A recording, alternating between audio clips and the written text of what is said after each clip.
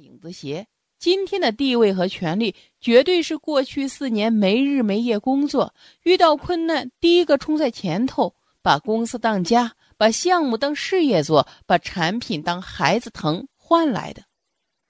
都说谣言止于智者，你要是真拉下脸去跟他们解释，就真成了理亏给予掩饰，掩饰等于故事了。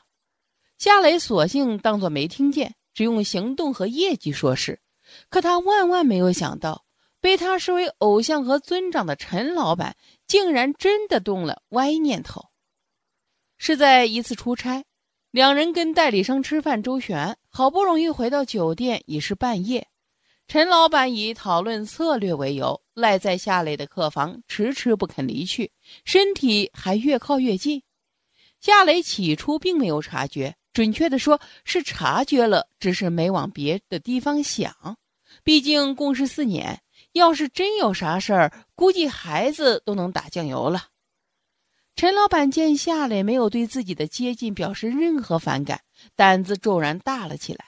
他猛地抱住夏磊，嘴里腻歪歪地说：“夏磊，我真是太喜欢你了。”夏磊吓了一跳，困意瞬间化作额头的冷汗，整个人都怔住了，脑海里的思绪绕了山路18弯。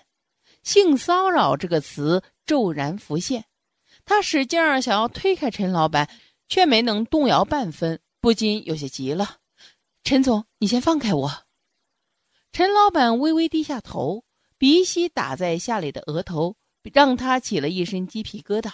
陈老板说：“难道你不喜欢我吗？”夏磊真是哭笑不得。拜托，他的眼光不会那么差吧？虽然他很欣赏和仰慕陈老板的睿智和思想，可一个中年已婚男人实在不会让他有任何遐想。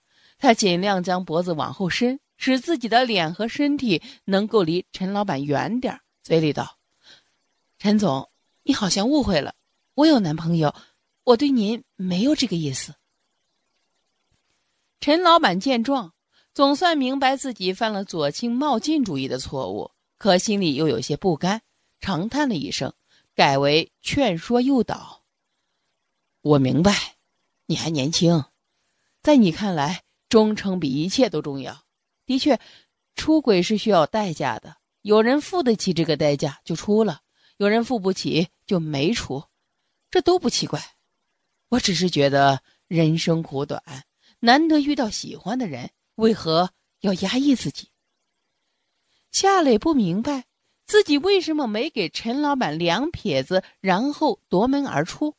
或许是担心会影响到自己的职业生涯，或许是怕事情闹开了，女孩子总会更吃亏，或许是职场混迹4年才遭遇潜规则，听到的看到的太多了，早已强大到百毒不侵了。陈老板见夏磊不说话，知道这是没戏了，态度和言语陡然转了360度。“你知道吗？